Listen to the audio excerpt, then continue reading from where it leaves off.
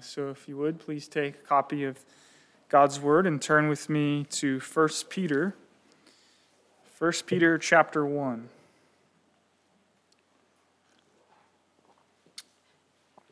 This was a letter originally written to churches in Asia Minor, modern-day Turkey, really a vast region.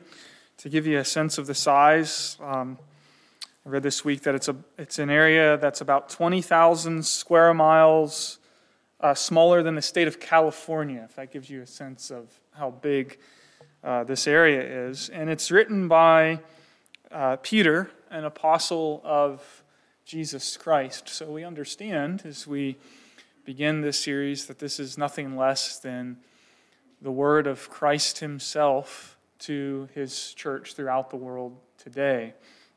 If you wanted to summarize the message of Peter in a sentence or two, you could say it's all about God's grace and how God's grace defines who we are and how we live. This is what Peter really says at the end of the letter. As he's wrapping up, he says, "This is the true grace of God. Stand firm in it."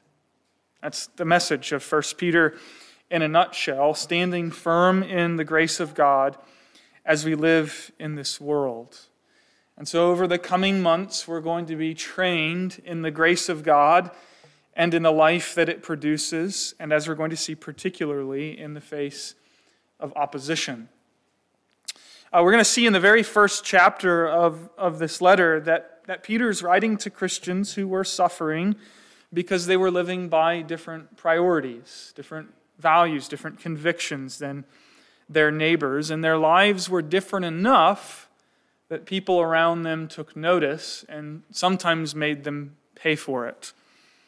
And so, studying this letter, it prompts us to ask questions like, is our way of life really distinguishable from the world around us? And are we prepared and willing to suffer for the sake of obedience to Jesus Christ? Another major issue this letter helped its original audience think through was the question of, okay, as Christians, how do we live in the Roman Empire? How do we live faithfully as followers of Jesus in this society? That really was the pressing issue. Rome, with its cultural religions, its social customs and values, its norms and practices, and its moral order. Greco-Roman culture was in many ways opposed to God. And Peter makes this clear, I think, at the end of this letter. As he's wrapping up, he sends greetings from Babylon. Now, that should make you pause for a second and say, hang on a second. Peter's not in Babylon. Where is he? He's in Rome. And Babylon is a metaphor for Rome and for the larger Roman Empire, a society, a world power opposed to God. It's exactly what John is doing in the book of Revelation when he speaks about Babylon representing world powers opposed to God, and therefore, as a result, opposed to God's people who find themselves living in these societies. And so 1 Peter is for Christians living in a context and culture and political system that stands opposed to Christianity. And it teaches us how God's grace defines and determines how we live in that very context. Now, we're not in any details yet, but just stopping there. Doesn't that sound tremendously helpful? And doesn't that sound like a message that's urgently needed for the church in our own time? This is a letter written for Christians living in Babylon, a world system that is not only out of step with God's purposes, but in some ways positively opposed to it, set against it. And this letter, it's going to teach us and train us how to stand firm in the grace of God while we face the real challenges and perhaps even the costs of following Jesus Christ faithfully in this culture. Another important and related issue 1 Peter will help us think through is not only how do we live in this world, but how do we engage this world? How do we as Christian churches and as Christians relate to society around us? Now, as Christians have wrestled with this question throughout church history, some have suggested that the best thing we can possibly do is remove ourselves as much as possible. Retreat and kind of create our own Christian subcultures where faithfulness to God can be lived out in relative anonymity. Others have said, no, that's not what we should do. We shouldn't retreat. We need to be involved. We need to be cultural engagers and cultural transformers. The church can and ought to be, some suggest, an instrument of political and social transformation. So the thinking here is if we can just get people in positions of influence, if we can just get some big churches in major metropolitan areas, maybe get some Christians in civic positions of authority, then perhaps we can begin to, in a sense, build the kingdom of God in this area of the world. I think as we patiently walk through 1 Peter, we're going to discover that while there may be elements of truth in both of those responses, right, retreating and trying to be transformative, both of them actually run against the grain of Peter's teaching.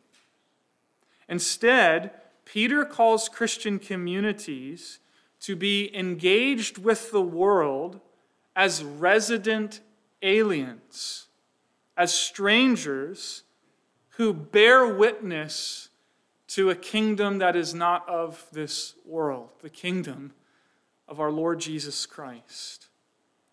One final thing here before we turn to Peter's greeting in verses 1 and 2. And it's the way 1 Peter helps us to stand firm in the grace of God. One of the ways it does that is by teaching us about who we are, our identity as the people of God.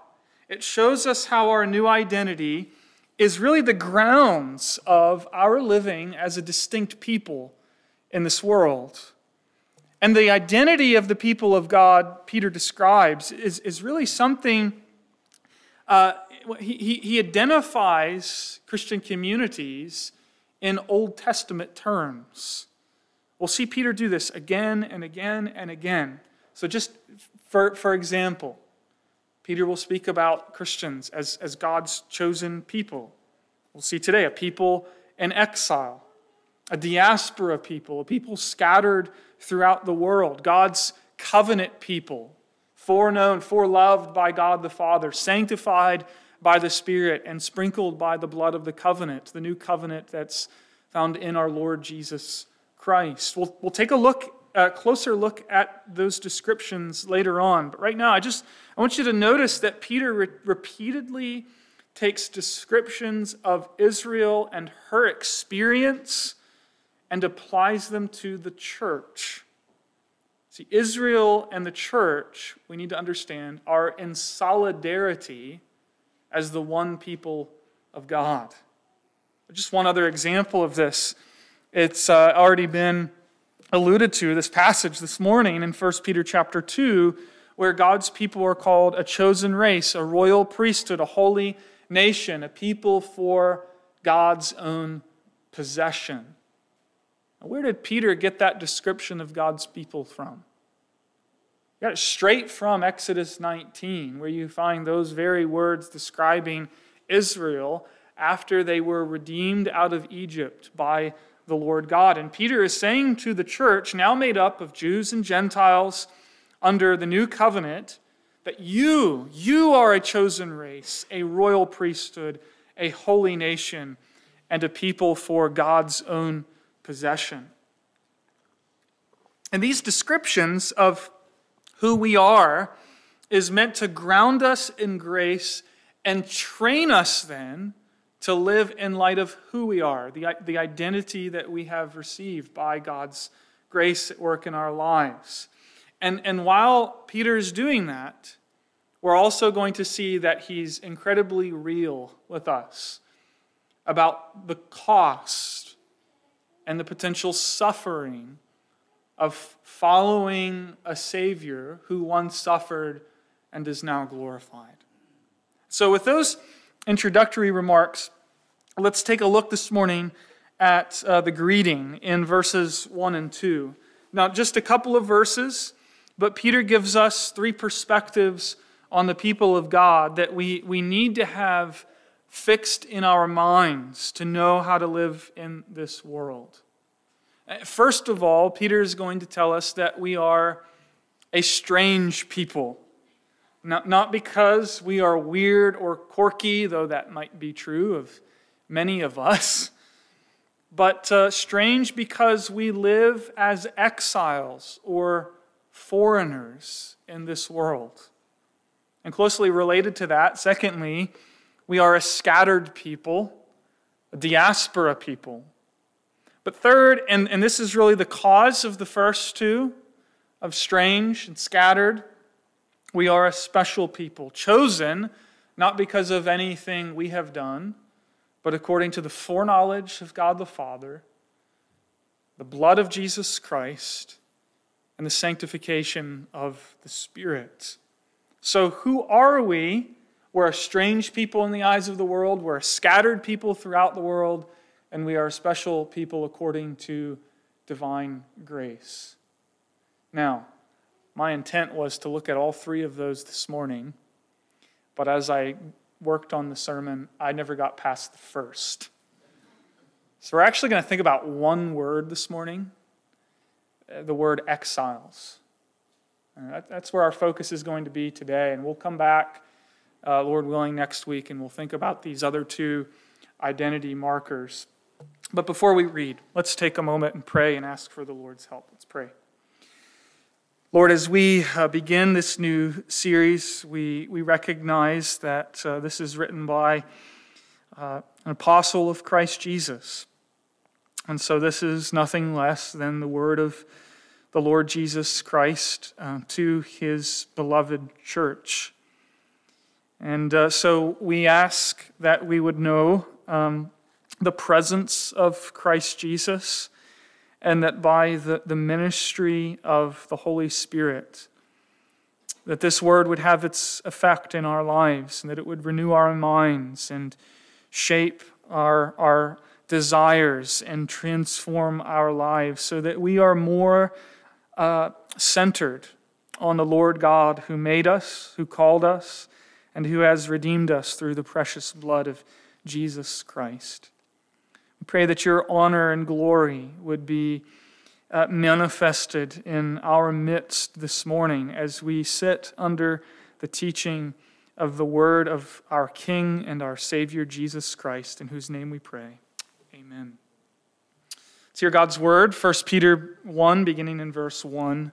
Peter, an apostle of Jesus Christ, to those who are elect exiles of the dispersion in Pontus, Galatia, Cappadocia, Asia, and Bithynia, according to the foreknowledge of God the Father and the sanctification of the Spirit, for obedience to Jesus Christ and for sprinkling with his blood, may grace and peace be multiplied to you. Well, ask most Christians today living in the West, and they will tell you that the times they are a-changin'. We are seeing rapid change in our own country here in the United States of America. In the not-so-distant past, being a Christian wasn't likely to get you in very much trouble. In fact, I think identifying as a Christian could come with some social benefits. It could actually be to your advantage to say, I'm a Christian. I don't think is much the case today, and it's increasingly becoming the case, that to say I am a Christian could come with certain costs, because that sort of cultural acceptance and respectability is rapidly vanishing today, if it's not already gone. Here are some statistics that I think illustrate the rapid change that is happening before our eyes in our own lifetime. Now, back in 2012, so we're a little less than 10 years down the road, a study was done, and the results showed that from 1991 to 2012, the number of adults in American churches had decreased by half. Okay, so think about that. The rapid pace of that. In the span of about 20 years, the number of adults not attending church had doubled. Currently, around 3,500 churches close their doors permanently every day in the United States. And 80% of those remaining churches, in terms of their membership and attendance, the attendance has either plateaued or it is in decline. Now, I don't say these things to discourage us this morning, but to say that we need to face up to the fact that times in our context are indeed changing.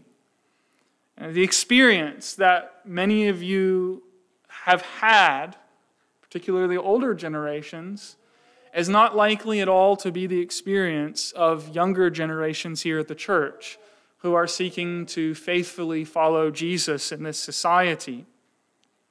The days are upon us where being a Christian for many will not be a positive thing. It is already becoming an increasingly costly thing. Some Christians are already experiencing different forms of social marginalization. And more Christians are just simply viewed as a bunch of weirdos. Why? Now, we need to say sometimes because Christians are just weird in unnecessary and unhelpful ways, foolishly confusing, resisting anything and everything in the world as a mark of their personal godliness. But the strangeness Peter has in view is the result of Christians not embracing sinful values and practices that were widely accepted around them. And because of those differences, they were looked on with suspicion and at times even seen as a real threat to the social order and ethic of their day. And friends, Christians here in America, I think, are beginning to experience that very thing more often. But here's what I want to say at the start. Here's the good news. 1 Peter is written for Christians living in precisely that kind of context. Christians who don't share the same values as those around them. They don't embrace the conventions of society and just go with the flow, and so people look on them with suspicion. And so here's a word from God to help us know how to navigate faithfully as Christians in a place where Christians just don't fit in. Notice, Peter tells us that because of God's grace operative in their lives, in our lives, we are a strange people in the eyes of the world. That's why the church here at the very start is identified as a community of exiles, an exilic people. Have a look at how Peter addresses his audience. To those who are elect exiles. Now, like I said, just zero in on the word exile, because that's where we're going to hang out this morning. Before we go any further, we need to deal with a fairly important interpretive question. How should we read these words? Elect exiles of the dispersion. Is is Peter speaking literally, or is Peter speaking metaphorically? If Peter is speaking metaphorically, the idea goes that Peter is writing to people of Jewish background, Jews who had experienced expulsion from their homeland, at some point were converted to Christianity. So Peter is speaking to a group of people who have experienced what we might say literal exile. Or is Peter speaking metaphorically? If metaphorically the idea is that Peter's writing to a largely Gentile audience using these terms in a strictly spiritual sense. Now, this is a debate that really has been going on for at least 1,700 years. How do we read 1 Peter? If it's strictly literal, well, we might struggle to see how these words bear any significance for us today. On the other hand, if it's only metaphorical, we could run the risk of just spiritualizing the text in an unhelpful way. So which is it? Here's where I've landed after doing some study. I don't think it's either or. I think it can actually be both. Recently, a New Testament scholar by the name of Karen Jobes, she wrote one of the best commentaries I have read to date. And she wrote a commentary on 1 Peter. And she makes a strong case that Peter wrote to an audience who had experienced expulsion from their homes by what's known as Roman colonization. There's evidence of this happening over and over again throughout the first century. People being deported if they were seen by the authorities as potential troublemakers. So they'd be sent off to a far distant part of the empire as part of Rome's plan for colonizing the Roman areas. This could also help us explain how there were Christians in these various regions of Asia Minor, which we actually don't have any biblical record of the apostles ever going to. So you've got to ask the question, how did Christians get there in the first place? Well, it could very well be that they were sent there by the Roman Empire because they were seen as a bunch of weirdos by the authorities. Now, if this is the case, Peter could be speaking both literally and metaphorically, using, you might say, the socio-political experience of these Christians to, and I think I'm making up a word here, to explain the socio-spiritual experience of all Christians everywhere, living in the world. So Peter may very well be writing to people who have experienced displacement. But he's also clearly, as we work through this letter, we're going to see, he's clearly using these terms in a spiritual sense to teach all Christians about their status in this world. And so Peter is saying here, right out of the gate, dear Christian, you are in exile. It's part of your identity as a Christian living in this world in relation to the world around you. You are a foreigner, a resident alien. We might use that term today. Now, an exile in the first century, it referred to someone who did not hold citizenship in the place where they resided. They instead lived as outsiders. They lived as foreigners. And if you weren't a citizen of the Roman Empire, then that meant you didn't enjoy some of the same rights and privileges as Roman citizens. And it also very likely meant that you didn't share some of the same convictions and social customs and values as the people living around you. And then very likely then, you are often viewed with a bit of suspicion. And perhaps that suspicion would even rise to the level of people around you thinking that you were a threat to social stability.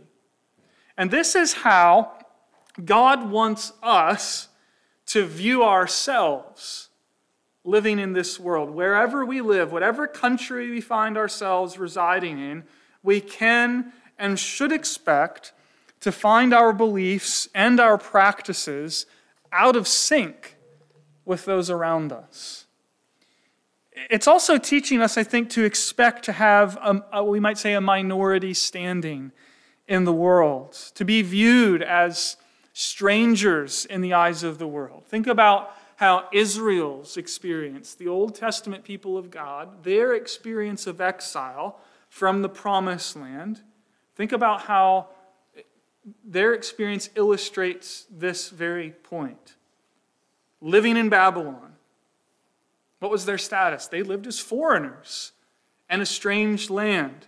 Think about Daniel and his friends, how they experienced opposition because they didn't conform to the religious expectations of the culture in which they lived. And their exilic experience has a lot to teach us about what it means to live as a foreigner in the world today.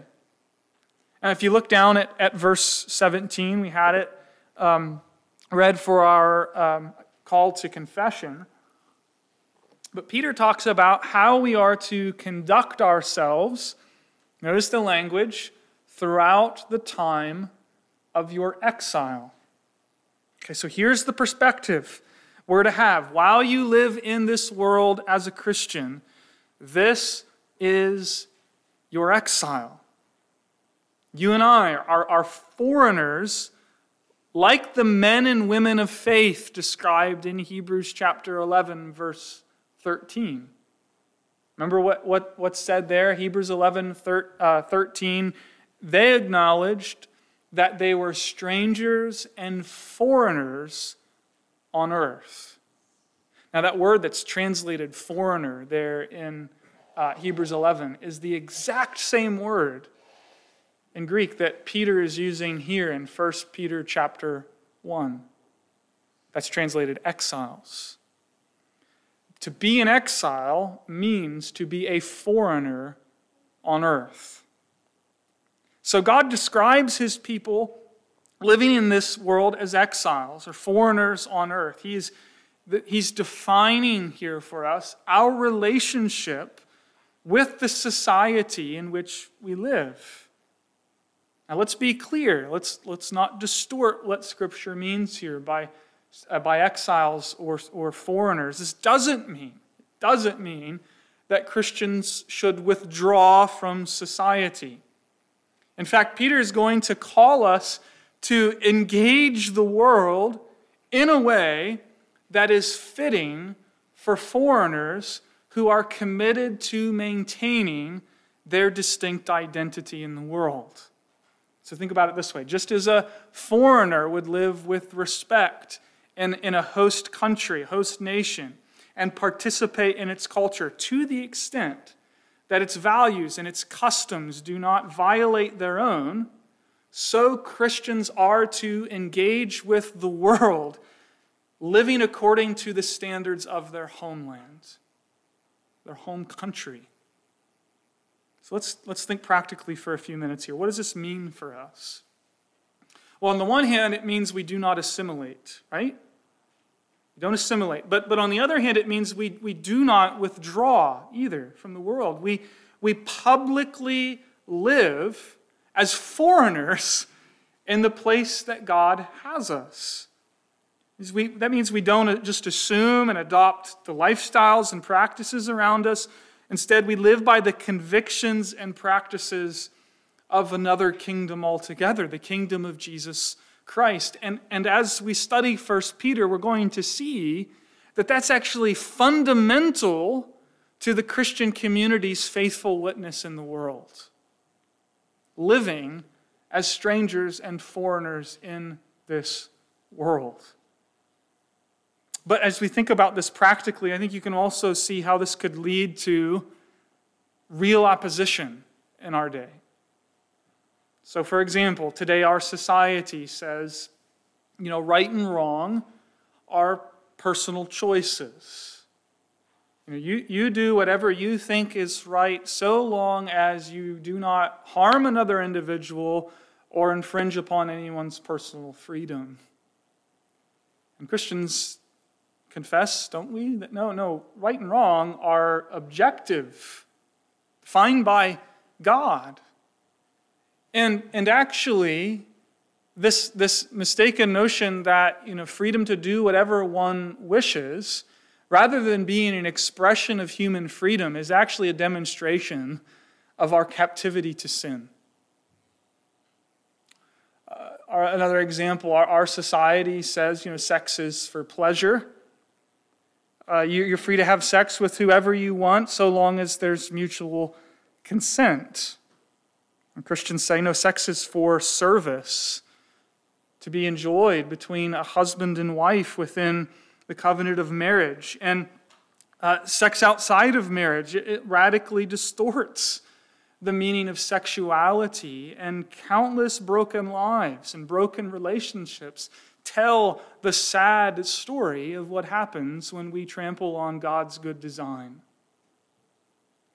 Our society says personal happiness is preeminent. And Christians say, no, God's glory is preeminent. And as creatures, we are most happy, most truly happy when God is most glorified. Our society says, look, our problem is oppression, broken systems, imbalances of power, things like racism, inequality, etc. And Christians say, yes, those are real problems that need to be addressed, but they are really just symptoms of a bigger, more deep problem, the problem of sin. And the difference, the divide only grows when we take it a step further, and our society says the solution to this problem is, education and indoctrination. And Christians say, no, the only lasting solution to these problems is the good news about Jesus, by which the Spirit makes us new creatures and reorders our lives around God. See, now those are just a few examples where we're just skating on the surface here, but you can see how living as a citizen of another kingdom puts you immediately at odds with the spirit of our age. Now, it's likely Peter wrote sometime in the early 60s AD, okay? During the reign of Emperor Nero. Now, physical persecution and martyrdom would come, though it had not come yet.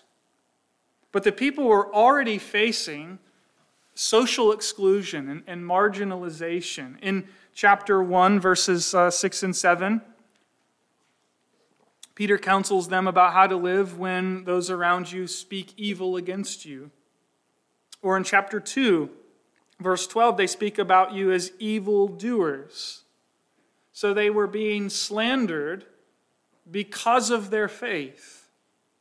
And Peter gives counsel to Christians who suffer for doing good. So you're starting to see the picture here. These Christian communities, they're not in positions of power. They do not occupy positions of cultural influence and significance. Instead, they've been marginalized as really a bunch of weirdos for Jesus' sake. They're cultural exiles. And friends, here's the point for us. The days are increasingly now upon the church in the West, upon us, when most people in our society, for them to become a Christian, will not be seen in a positive light. It may very well come with real social costs. It is becoming an increasingly costly thing to stand apart from the ethics and politics and lifestyles of this present age and say, I follow King Jesus. And it's going to mean social and cultural exile for God's people, so count the cost. Have you counted the cost? Following Jesus means living in this world as a resident alien. You are, by definition, an outsider. And Peter's saying, newsflash, you better get used to it. And the rest of this letter, it's really meant to help us work out how we then faithfully live as outsiders. How do we live as exiles who neither assimilate nor withdraw, but live instead publicly as people belonging to a kingdom that is not of this world? We need help with that, don't we? I know I need help with that. Peter's teaching us, and his teaching is so helpful because it doesn't tell us to do what we might be tempted to do. What I think by our native disposition we are likely tempted to do. It doesn't tell us to vacate the culture. Right? That we might be tempted to do that if we're feeling a bit of pressure to just back off and separate ourselves and circle the bandwagons, as it were, and leave the world to its own mess. Peter doesn't tell us to do that. But as we said, neither does he tell us to try to assimilate. He doesn't say, look, stop being so different. Just find a way to fit in so things will go smoothly for you. Neither of those options will do. Instead, 1 Peter helps us by giving us the resources that we need to live faithful, generous, and sacrificial lives of service and witness. And if need be, if we're called to suffer for Jesus' sake out there in the world. Neither backing off nor compromising. But you see, here is our calling. To live as citizens of a kingdom that is not of this world, a kingdom that belongs to the Lord Jesus Christ. That's our distinct calling in relation to this world. One more thing on exile, this theme of exile, then we're done for this morning. You may have already thought about this as we've talked about it, but being an exile, being a foreigner on earth implies something, doesn't it? What does it imply? It implies that you have a homeland, doesn't it? And you remember Paul's words in Philippians. We have citizenship elsewhere. Remember what Paul says? Our citizenship is in heaven. And he goes on to say, it is from there that we await a Savior, the Lord Jesus Christ, who will transform our lowly bodies to be like his glorious body. So think about this. The complete end of exile will occur for all of God's people when Jesus Christ himself comes from heaven in power and radically transforms our bodies to be like him, judges all peoples, and renews all things. And so our homeland will be a world made new when the kingdoms of this world become the kingdom of our Lord Jesus Christ, and he shall reign forever and ever. Our exile, dear friends, is temporary. It will end when God takes up his dwelling among his people permanently. One day we will no longer have this status as exiles. We will dwell safe and secure forever at home when the words of Revelation 21 verse 3 come to pass. His words are, behold, the dwelling place of God is with man. He will dwell with them, and they will be his people, and God himself will be with them as their God. That's our future, dear brothers and sisters. But as long as we live in this world as strangers, as foreigners, the cry is ever upon our lips, come quickly, Lord Jesus, come. Let's pray together. Lord, we thank you for this word which reminds us that we are strangers in this world and that we have this status because of your grace and your calling in our lives. We pray that you would help us to live wisely and faithfully as citizens of the kingdom of our Lord Jesus Christ, bearing witness to his power to save. And we pray these things in his name. Amen.